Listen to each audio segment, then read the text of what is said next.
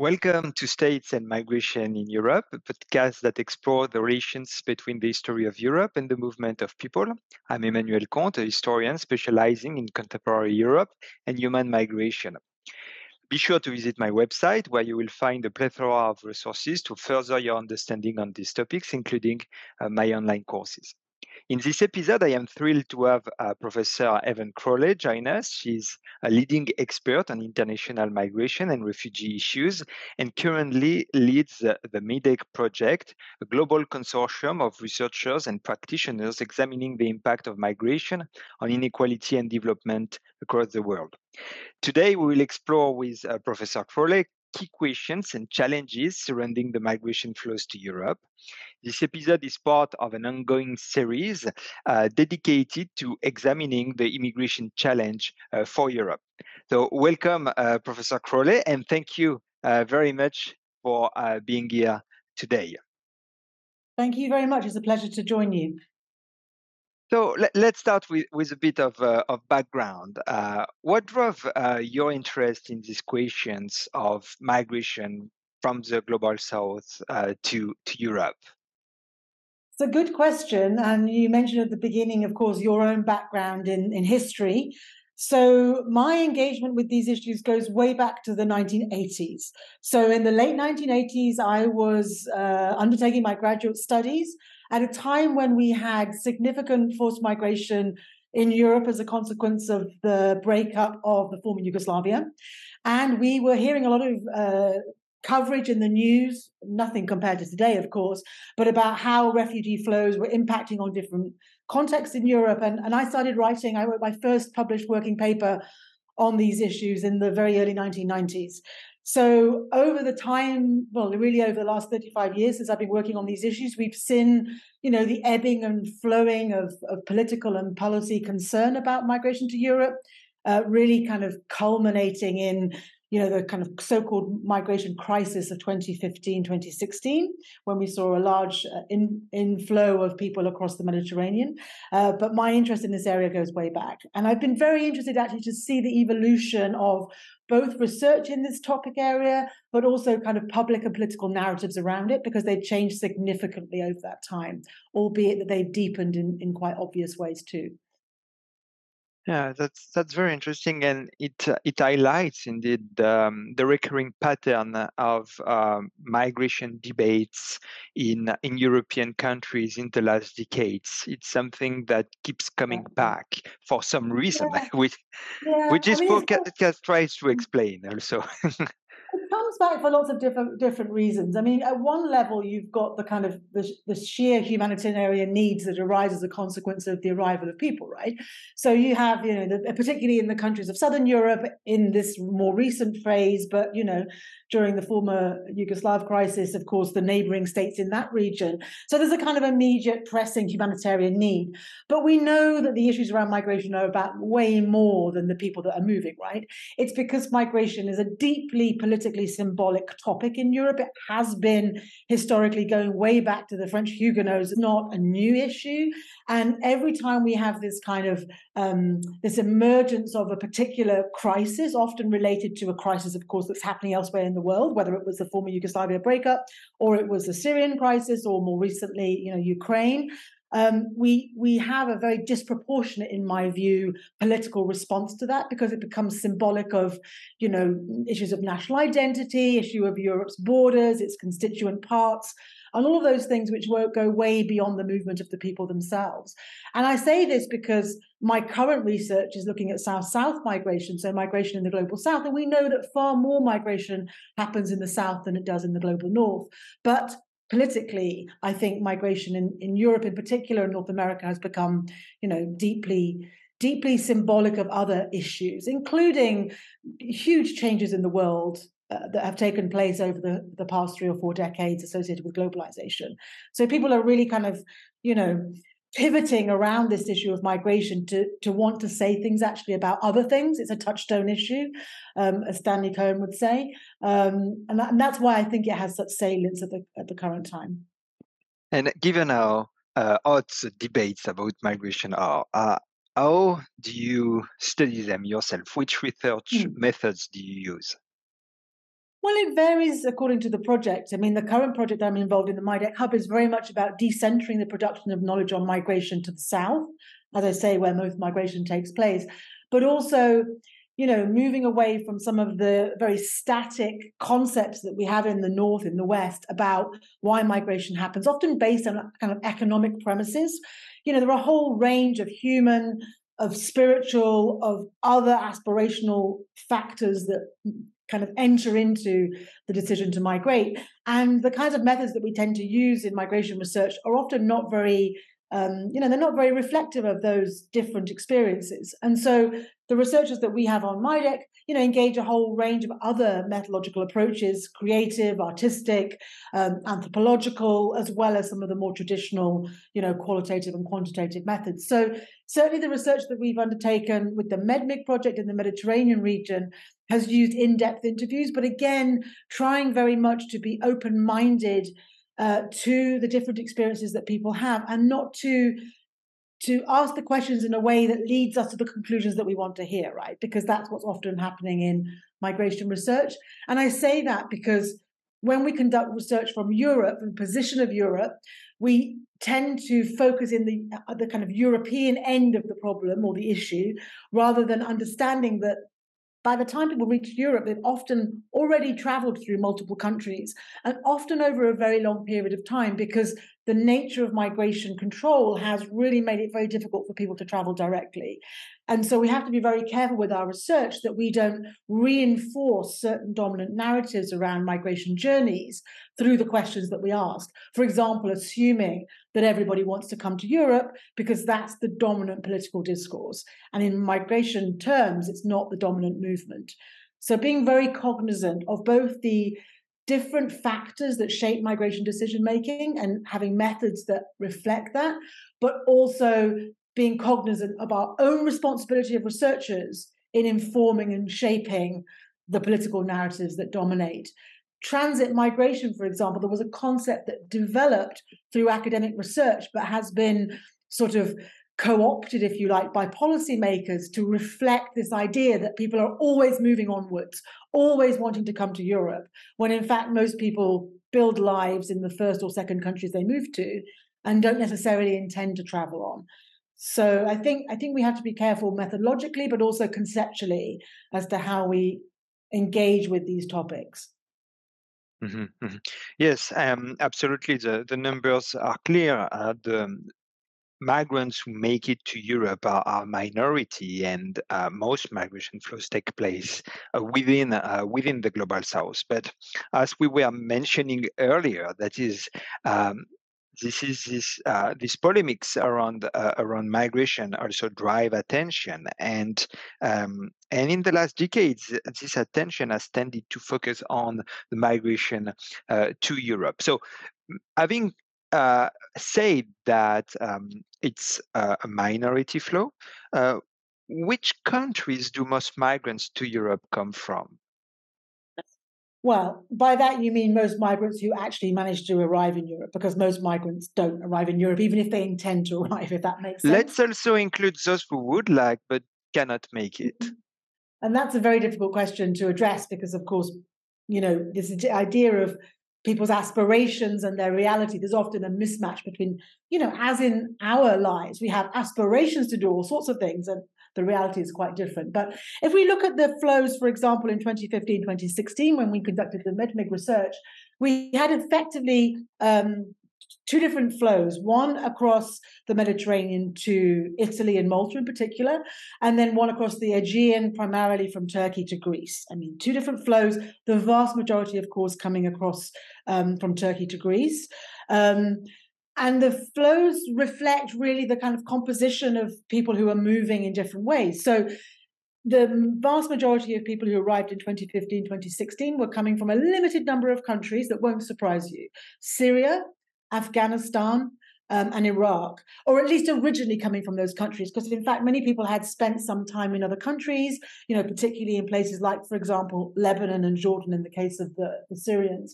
And then through the sort of more southerly route, if you like, into Italy, you have people who've ended up moving up through Africa in particular, not exclusively, because there are also Syrians and others coming through that route, but a much more diverse range of countries, often from West Africa, but also from places like Eritrea, for example, where we have, a huge ongoing problem of military conscription, forced military conscription. And many of those people had passed through and had often stayed in Libya for a very long time. Some of those you might describe as more economically motivated because they'd come to Libya, one of the richest parts of Africa and continent, at least at that time, in order to look for work. And then they found themselves in these conditions of, really awful forced labor, kidnapping, and other very significant human rights violations, which effectively pushed them into the category of refugees. A lot of my work has really been critiquing this notion of categories and how people can move into and through categories at different points in their experience.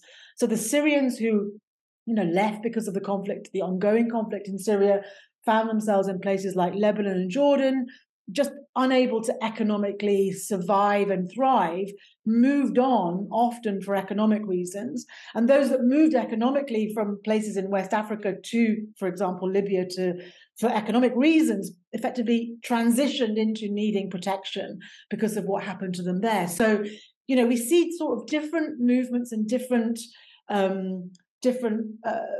generating conditions in terms of the original migration decision, but a kind of convergence around what then happens in the places that move to that then made people think, look, I am not going to have a chance to rebuild my life here. I am not going to be able to support my children, my family. I'm not going to be protected in the case of Libya. I need to find something else. And that kind of convergence of different circumstances was in some way what came together to create the situation we had in 2015, 2016. Many of the nationalities who are arriving in Europe now, of course, are much the same. Look what's happened to Afghanistan in recent years with the return of the Taliban. Look what's happening in Syria in terms of the potential for people to make a life in the countries that they've moved to. And there are still ongoing conflicts in those parts of Africa where people are moving from originally. So in some senses, nothing has changed about the driving conditions. What's changing is what's happening in the places that people first moved to. And that's what often just sort of explains in more kind of realistic fashion what's going on in terms of the flows to Europe. Yes. So in the geography of flows you have mentioned, I think we can have this kind of rule of thumb that, but maybe it's too simplistic, that basically the Eastern Mediterranean route via Turkey and Greece is for migrants from Asia, and you mentioned Afghanistan, Iraq, and Syria. Whereas the Central Mediterranean route is through Italy or Malta, is more for migrants from Africa. And here you mention migrants from the Horn of Africa, from Eritrea in particular. But I suppose in the latter case, there are also migrants from the Sahel and Nigeria and Mali and those various countries. And you introduce complexity into the drivers of those migration flows, as you said very well. That is someone who leaves their country first as a refugee, for instance, Syria or Eritrea, then Syria or Eritrea, then ends up in another country where the motivations to keep moving change and become more economic. And in the case of Libya, it's the opposite. These are migrants who sometimes left for economic reasons, and once in Libya become actual political refugees because of cases of kidnapping, for instance, forced labor, violence against them. Do you have concrete examples of itineraries like that of migrants? Because you have conducted quite relevant fieldwork in the midst of the so-called migration crisis. So, do you have any concrete life cases to share with us? Yeah, I mean, we wrote a book, Quality Press, Bristol. Basically, we have multiple examples in there. I mean, again, this kind of these stories of kidnapping, particularly for Eritreans. So, for different nationalities, we find different kinds of stories. And many stories of people traveling across the sea and having these experiences in boats and what happens to them when they arrive. Many examples of people dying en route or experiencing really quite quite appalling human rights violations of one kind or another whilst in particular countries. Many examples of, families being unable to feed themselves or feed their children when they're in places like Turkey, for example, for a whole myriad of different reasons. So, yeah, I mean, the book and the reports from that project are full of examples. And we really wanted to, humanize that story, because one of the features of the 2015-2016 crisis, if we call it that, it's a political crisis as much as anything else, was that it was very dehumanized. You had some human stories, particularly the story of Aylan Kurdi, for example, the child that was washed up on the beach in Turkey. But in general terms, it was a story of numbers, right? So you lost the humanity of the individual experiences. So the book that we wrote is full of these rich examples of how people's experiences takes them through these different particular routes, and the kind of decisions that they make, and how those decisions are often shaped by policy responses as much as anything else, which limit the opportunities for people to travel legally. So people, for example, often on a journey, will only use smugglers at certain points in the journey where they can't travel freely or legally, or where they need particular kinds of documents. So the systems themselves are pushing people in particular ways in terms of the choices they make, and often pushing them to make much more dangerous or difficult journeys than they would choose to do otherwise. Bearing in mind that most people who migrate are not the poorest. We know this for a fact. Most people have either more financial resources or capital, or certainly more social capital in terms of their connections. So many of these people would have been able to travel in other ways had they had the opportunity to do so. They would, for example, have applied for visas if they had been able to do so. And they would have invested the resources in what then happened to them when they arrived in the country of destination in Europe, then they would have spent that money on making the journey in the first place. A lot of very expensive journeys, a lot of dangerous journeys as a consequence of policy responses which limited people's options.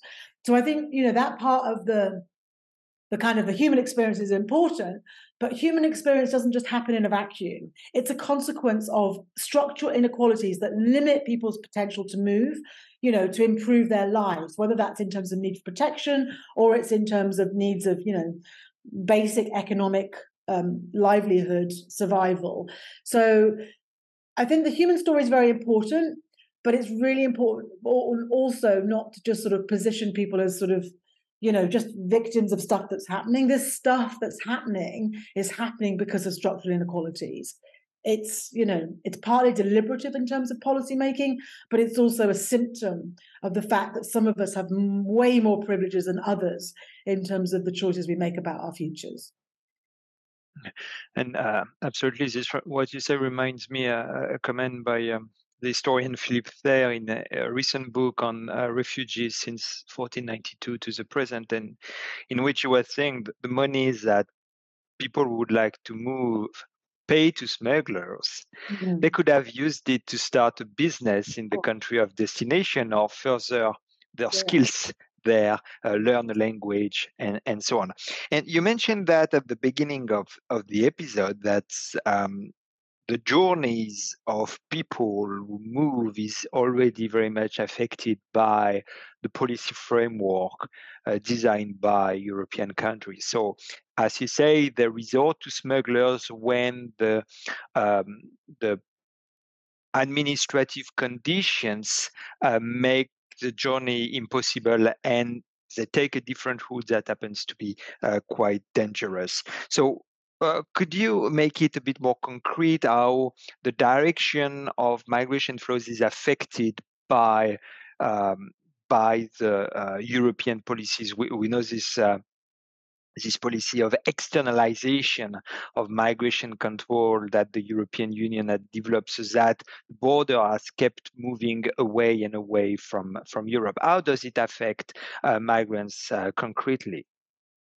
Well, externalization is important, but also the concept of deterrence is important, because many of the policies that are, formulated by EU member states and now by the UK out with that system are premised on this idea that if you make things hard enough or difficult enough or unpleasant enough for people, they would choose not to come.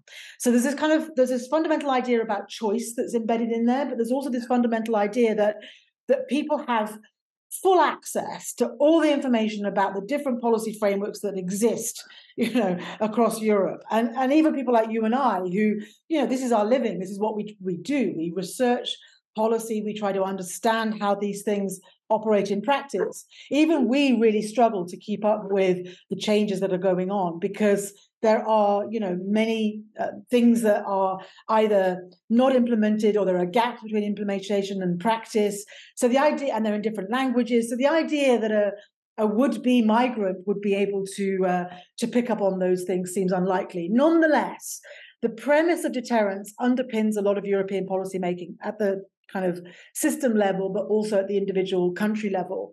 And so what you see are things like, for example, carrier sanctions that prevent people from getting on an airplane with a ticket, because it's impossible to apply for asylum out with the country of destination, or to where you want to make an asylum application.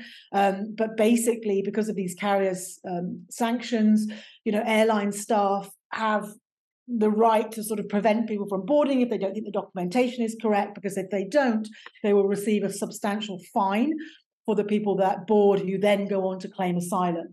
So it very concretely, even at the point of getting on a plane, impacts the extent to which people can or cannot make regular journeys.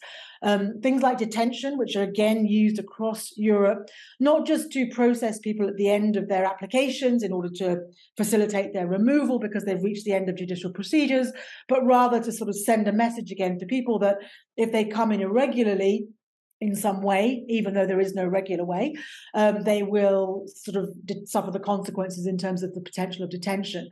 This is a deterrent that is very much seen at the heart of UK policy making, as reflected in the small boats policy, as reflected in the fact that huge areas of detention estate are now being mobilized to deter people from making that channel crossing, and potentially also the introduction of ships, for example, and ferries that are going to be converted into detention estate.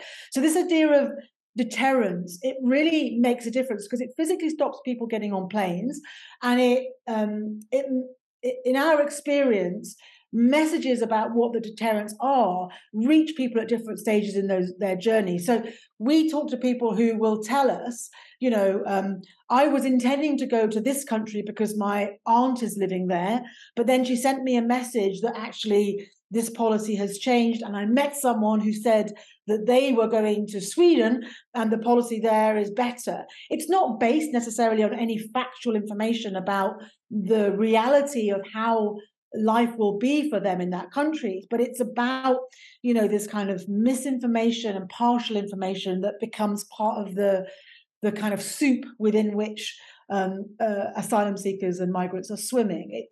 It's all intended to sort of confuse and deter people from making certain decisions that ultimately might be in their best interest. Joining family members is a well-known strategy for integration, much easier for the country of destination to have people working in communities together, but actually may lead people, ironically, to make decisions which are neither in their best interest or the receiving country's best interest. So, those are some very concrete examples of how those policies impact on the decision-making process. Yeah. So depending on the echoes they received of policies, they can change a final destination with an impact possibly also on their integration. There has been a study made of on social networks in Arab, in Turkey, showing also a spike in interest in Germany at the time of Merkel's key speeches in 2015. So some recent research has clearly evidenced this phenomenon. But we were talking earlier about those migrants who actually move and make it. Where do they come from? And we're also mentioning those who aspire to move but actually don't make it. So to what extent do you think deterrence works? I find the issue of deterrence very strange in a way, because Europe needs migrants. So, and Europe has plenty of regular routes for migrants of one kind or another, right? From Africa, from Asia, from other parts of the north. So it's a very odd thing, right? I mean, the deterrence here is really about the movement, the type of movement. It's not really about what happens to people when they arrive. There's a very strange disconnect between, the kind of regular and the irregular being the unwanted, the bad migrant in various ways. But there being way more regular migration. From Africa, for example, there's far more regular migration than there is irregular migration. So it's kind of this narrative that's developed for a long time now. And I'm thinking back to when I first joined the Home Office at the end of the 1990s, the UK Home Office, when Tony Blair was in power and David Blunkett was Home Secretary. I was responsible for the Asylum and Immigration Research Programme. And, we heard this talk about kind of good migrant, bad migrant. So, and a lot of that was all about the mode of entry. And so the deterrent really is about the mode of entry. It's a very peculiar situation in some ways, because when people actually arrive, the reality of integration policies or non-integration, they kind of kick in. So this is about the integration process. People are not deterred by the method of the journey. People acknowledge, because there are no other choices available to them, that if they wish to seek protection or they wish to make a better life for themselves, there are no other alternatives. So inshallah, they will take whatever means are necessary to do that. And those drivers can be very powerful, either in terms of people's needs for protection or in terms of their aspirations to make a better life. So in my experience, this idea of deterrence is kind of, the audience for this is not the migrants. The audience for this is the European population, right? Because most people can't even necessarily understand the detail. They don't necessarily speak the language. It's been mediated by smugglers and other constituencies who have a vested interest in people making some journeys rather than others, because they'll make more money out of some journeys rather than others. I don't know that a deterrent policy is ever going to have a direct impact on a migrant or an asylum seeker, because there's such a gap between their relationship, their contact with the deterrent measure, and everything that comes in between. So I think far more factors will, in the end, shape it, including the fact that there are many other opportunities available to migrants that are not in Europe. 70% of migration in Africa is in Africa, and there are plenty of opportunities for migrants elsewhere. So given that Europe actually wants and needs migrants, that's a very strange situation to be constantly wanting to put people off coming, some of whom will come anyway, and others of whom will choose to go elsewhere, often at Europe's expense. So, yeah, I think the deterrent idea is not aimed at the migrant. It's aimed at the political discourse in Europe, and it serves particular purposes, not just in terms of migration policy, but in terms of a kind of broader, very deeply racialized narrative around identity. It's no surprise to any of us that the Ukrainian crisis was met with a very different response than, for example, the crisis in Afghanistan or in Syria, or in any part of Africa you care to mention. This is a very deeply racialized discourse, and it reflects the racial and national identity of Europe as much, or if not more so, than the issue of migration. Mm-hmm. We had the last episode with Ivan Kachanovsky on the refugees from Ukraine. So yeah, this issue of deterrence is puzzling, because it seems to me the dominant political framework since a while, but the impact is not entirely clear. But we have referred what you said, that the destination of these policies may be more in Europe than among the migrants. So how do you see the public demand for information and knowledge on these questions? Do you think that, to make it more concrete, do you think that people want to hear certain narratives about migration restrictions necessarily? Or do you think that to some extent this particular demand is itself shaped by the policy process? That is, are people intrinsically xenophobic, or, as you were suggesting, maybe racist? Or do you think that this may be also an outcome of something else. So where do you see a public demand for knowledge and information about these questions? Hmm. Unfortunately, there isn't much public demand for knowledge and information about these questions. That's kind of the point.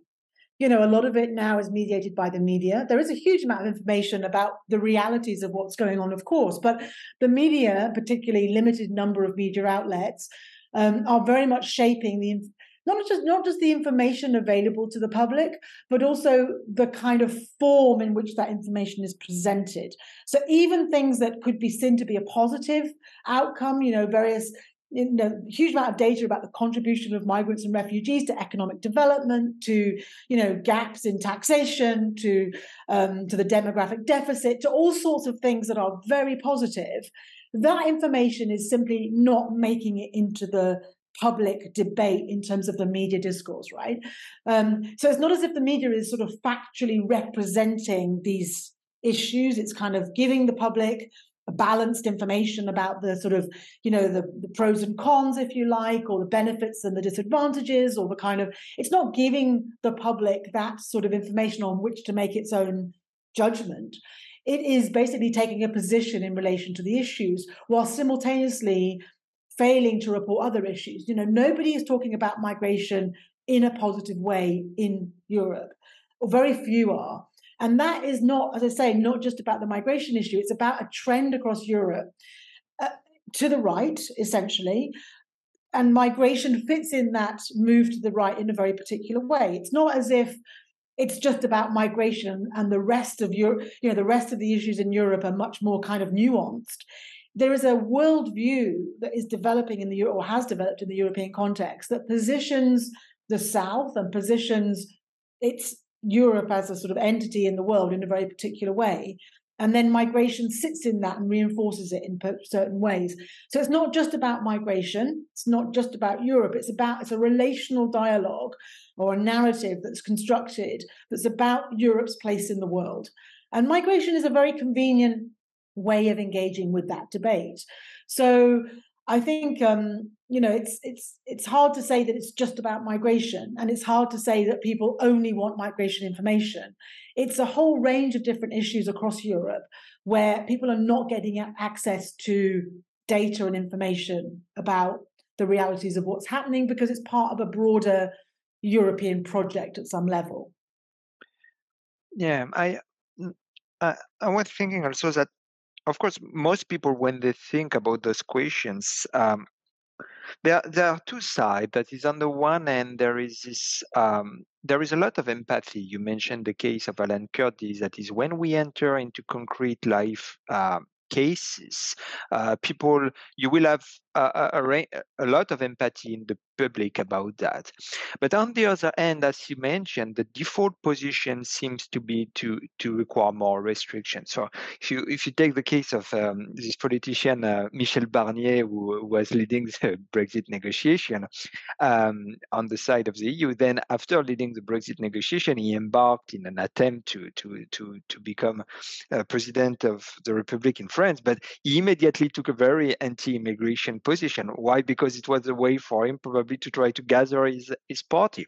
But the question seemed to be that as soon as you talk about migration, there is an implicit that I think is wrong and that you have well encapsulated in your various comments. That is, when you talk about migration in the political sphere, the implicit is that you can stop it. The implicit about in the discussion, the debates about migration is that you can close borders. You can close borders. There was this debate also about Angela Merkel's policy in 2015. People are accused there to have opened the borders. And again, I have already referred to him, to Philippe Ter, but in his book, he makes also this very important point. She did not open the border. The borders were not closed. This was the case because this is a Schengen area without border crossing, but it's very hard to prevent people from moving. And yet I have the feeling that the political debate is based on the assumption that actually it's very easy. And this is what I had in mind, that this political debate may be biased, that people think are led to believe that actually it's very easy to stop migration, you just need to want it. Whereas, as you have mentioned, it's much more difficult. Could you react to this idea? Does it echo your research? Listen, nobody in Europe wants migration to stop. Migration is a necessary thing for Europe, and huge amounts of migration happen legally, regularly. Go to any airport in Europe on any day of the week, and you will see that, right? So what is happening here is this discourse of deterrence and irregularity is actually referring to a very small proportion of all migrants, right? But it's not about stopping migration. Everybody knows that Europe would collapse, as would every other part of the world, without migration, right? So it's not about that. It's about the symbolism of irregularity and also of exceptionalism, because basically what happens whenever you have a good migrant, someone, often a child or a victim like Aylan Kurdi, that is exceptional, because what you have is the other narrative that is around, frankly, the young man, either Black or Muslim or both, who is a threat, right? So there's this kind of this humanitarian exceptionalism about the victim. We have that narrative, but it's a very small part. You have a much stronger narrative around the other, who is young, male, Black and or Muslim. Most people who migrate in Europe are not in that category. No politician seemingly is brave enough to say, actually, hold on a minute. Most migration that's happening in Europe is very essential. We have open borders internally, but actually pretty open borders externally too. And that actually this narrative around stopping the borders is not helpful, because if we stop the borders or close the borders, then migration in Europe will slow down or end, and we will have far less economic, social, and cultural development than we've had historically for the last X number of centuries. It's about being honest about what kind of migration people want to stop. And it's not most migration. It's migration that is perceived to be a threat. And it's only a threat because it's already pushed into that marginalized route. And it's already pushed into a position where it's presented as being, incapable of contributing at best, or potentially a threat. But it's not the majority of migration. And I think, in a way, politicians in Europe and elsewhere, it has to be said, have backed themselves into a political corner because they haven't been honest about the need for migration from a long way back here. We're talking, the 3 decades at least that I've been working on this area. They have made it very difficult for themselves to sell the case that actually migration is, necessary and a fundamental part of what we are as a society. And now, the only option they have is to sort of, pick on those parts of migration that are politically more difficult. But they can't sort of say, well, migration is good, because they've already identified it as not being good, or at least never spoken about it in a positive sense. So, I think we do need to be honest about the kinds of migration here we're talking about. It's not that migration is bad, or even that politicians in Europe think that migration is bad. They are just very averse to a certain kind of migration that they have positioned as being a problem already. The UK policy is a prime example of that. Again, far more migration to the UK comes through other routes. But the small boats issue has become an issue because since the UK left the European Union and withdrew from the Dublin regulation, the smugglers and others have told migrants that that's the place they should go because they can't be returned.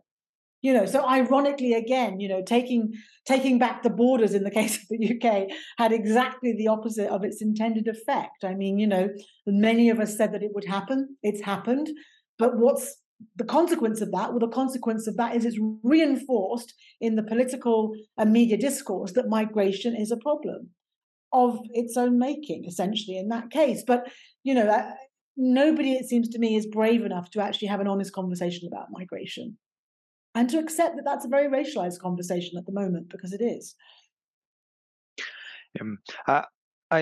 Let's also mention that, as you refer to Brexit, that a major factor in the Brexit vote was migration from the EU. So yeah, this was also white migration. And we can see also that it can have real consequences and major consequences. like in the case of Brexit. So how do you think researchers like you and us can try to change the information, try to change the problems, uh, that you have described, and that has afterwards real world consequences. What can researchers do and answer, find a demand to which they can answer? Yeah. I mean, I will come on to that question, but just to pick up on your point about Brexit and white migration, Yeah, I mean, yeah, I think it's a very interesting point, but I think the whole point about that debate around migration in the context of European membership um, was muddied by the fact that people really didn't understand what they were voting for with regard to migration, and because in 2014, when Poland joined the European Union, there was a large number of Polish migrants to Europe, and there was to the UK, and there was a particular aversion to Polish migrants because of this long history of kind of anti-Eastern European sentiment. You know, people didn't really understand. Even the expansion of Europe to include Poland meant that Poland were in the same category as France, Italy, and other countries which were, you know, considered to be, you know, good white migrant countries as far as migration to the UK was concerned. So there's a very kind of, you know, there's another set of prejudices operating in that debate around Brexit and migration, I think. Not to mention the fact that, you know, many people thought that actually it would prevent migration from outside of Europe. You know, we had people in the streets afterwards telling people, you know, Pakistanis go home, and worse in terms of the racialized language. So people sort of had all sorts of misinformation or misunderstandings about it. It was again symbolically representing a position in relation to migration in general, not specifically around the EU, in my view. So, I mean, that's a good example, really, as to how far away we are from people having good factual information about migration, right? But people thought that withdrawing from the European Union would end migration from Pakistan just proves how both ill-informed people are of the facts, but also how there's a propensity to allow people to think things that helps political leaders in different ways. I think it's very challenging for us as researchers. I mean, I've worked in this area now for 35 years, more or less. I have many more frustrating days than I do joyous days when it comes to seeing the direction of travel in terms of the political and public debate, of course. You know, it's profoundly disappointing that all of that work that we do, generating, you know, good quality knowledge based on evidence and also engaging with the complexities that we've been talking about in this episode, that all just gets kind of thrown out of the window and flattened out by people who have a different political motivation. Frankly, it can be very, very frustrating and disappointing. But we have to find ways of doing it. And one of the things that we do in my deck is you know, find hooks to be able to engage people differently, including in the emotional aspects of migration, which are clearly there and very profound. So, for example, we use animation to be able to tell a different story of migration, to engage people in the kind of feelings of migration and the kind of motivations that people have. And then hopefully when they're engaged, bombard them perhaps with some of the factual information. I don't think facts is really what this is about anymore. You know, we have a lot of facts about migration, but I've learned historically in terms of my own career that giving people facts without context doesn't help, and in fact can make things worse. I remember having a conversation once with a focus group in Islington in North London, from a very poor working class background, and trying to explain to them that actually there were only 100,000 refugees in the UK. You know, relative to the rest of the world, of course, that's a very small number. But for them, that number, because it's decontextualized and has no meaning other than that which is attached to it by the media, felt very threatening. So I think we have to really engage with the fact that just numbers alone or just facts alone are not sufficient. We kind of need to tell a different story about migration, a story which gives it this complexity and which encourages others, and I include politicians in this description, to want to tell more of the story of migration that goes beyond the irregular, the illegal, the unwanted, that actually talks about migration in all of its facets and really emphasizes the historical contribution of migration to our cultures, to our economies, if you talk to people about the day-to-day realities of migration in their lives, a very large proportion of people, and a growing proportion, have a direct relationship with migration, either because they themselves have family members who have moved abroad, or they have somebody in the family who's married somebody from a different background. I mean, migration is just so embedded in people's day-to-day lives these days. But the story of migration as to how that came to be is not being told. And that's where politicians and the media really has a role to play, is telling that story in all of its complexity and explaining how what we are now is a product of that past, of that historical migration past. I find when we talk to people, particularly drawing upon history, to explain to people that this is why this is happening now as a consequence of that happened then, you do see light bulb moments going on because people don't have this context. So it's about creating a different story, one that they can relate to, that they understand, that they can connect with in some way, rather than positioning the migrant as the threat that potentially is going to take away from them when they're feeling already that they don't have what they want in their lives. That's the story we have to tell. And we can tell that as researchers and make that easier for others to want to tell the story too. Yeah. The issue is that of course, we know why a number of people position themselves like this. There is immigrant criminality, there is religious violence, and it's you cannot deny certain facts like these ones as well.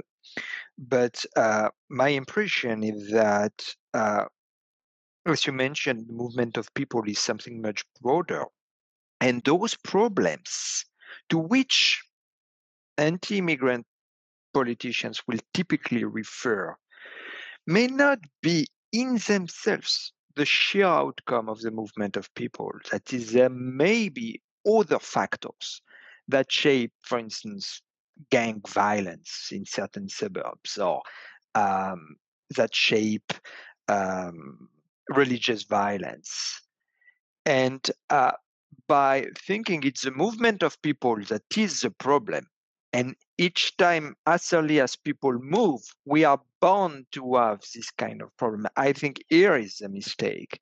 And those countries, I think, and you mentioned Brexit and the UK, those countries that have a misdiagnosis of the problem, that they think it's the sheer movement of people that usher in all those problems. Why? Because those problems are typically sometimes more carried out by immigrants, and it's not even always the case, but it's true that it can happen. Yes, but what if there are not other factors that explain these problems? And if you attack the movement of people, you can actually you shoot yourself in the foot. And here, the case of Brexit is an interesting example because it's a country that try to use the wrong method to solve its problems out of a misdiagnosis, lack of information. And if you stop the movement of people, you just, as you say, you commit economic suicide, economic collapse. Anyway, this was a very interesting and insightful conversation. Thank you very much, Heaven. Would you like to conclude this discussion about migration to Europe, the misconceptions in the public, and the way to address them?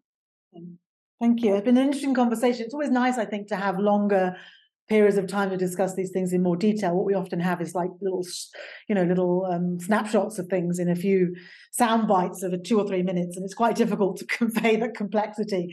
I mean, I don't want to suggest that everything is perfect in the world of migration any more than it's perfect in any other part of the world, right? I mean, migration is a social process. It's an economic process. There are many processes that happen in life in the world that are not perfect. Processes of social transformation in general are not perfect. They have all sorts of challenges of one kind or another. So it's not to suggest that, open up all the borders, everything would be fine, there's no issues associated with migration. That's not the case at all. What I'm calling for, I guess, is just a more complicated and sophisticated approach to an issue that is not going away, and indeed which has shaped who we are right up all through our history into the present.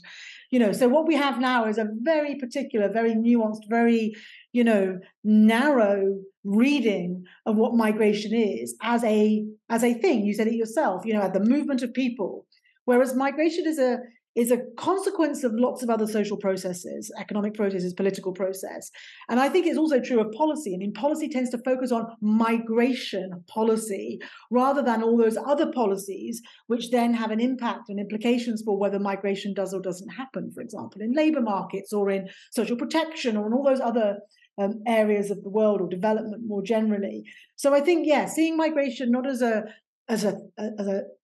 subjective or subject thing to focus in on, but understanding migration as part of a broader social process of social and economic transformation, I think with all of its, pros and cons and flaws, but actually many more pros than cons, would just enable us to have a different conversation about what's happening and therefore what the policy response might be. I think that's the point. I'm far from idealistic about what the challenges associated with migration. I've seen enough of the bad to know what is possible, but I also think there's a lot of good in this. And you don't need to look further than our past to be able to see that, essentially. So that's kind of my plea to be a bit more historically contextualized and also, contextualized in general, I suppose. So, thank you for the opportunity. I've enjoyed it. Thank you very much, Professor Crawley. Now I invite our listeners to share feedback or questions with us, and to stay tuned for our series dedicated to the immigration challenge for Europe. Our next episode will have Professor Maurizio Ambrosini to discuss to explore the world of irregular immigrants in Europe. So we will move one stage further. So thank you very much, Heaven Crawley, for having participated in this episode.